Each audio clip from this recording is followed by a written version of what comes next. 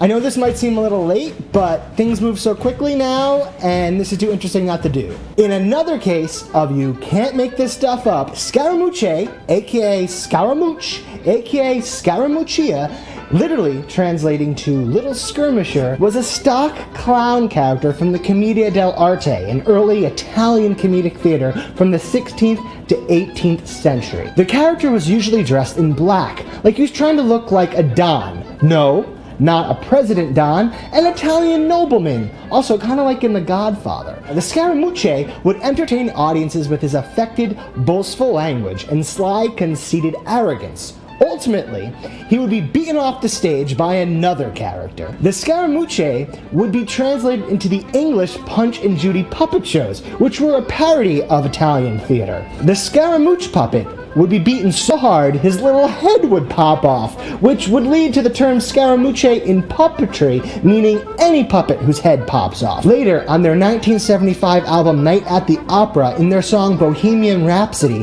which mocks Italian opera, Queen would sing. And of course, you know the latest appearance of the Scaramuccia would be the shortest serving White House communications director in history, Anthony Scaramucci, aka The Mooch. Hashtag no puppet?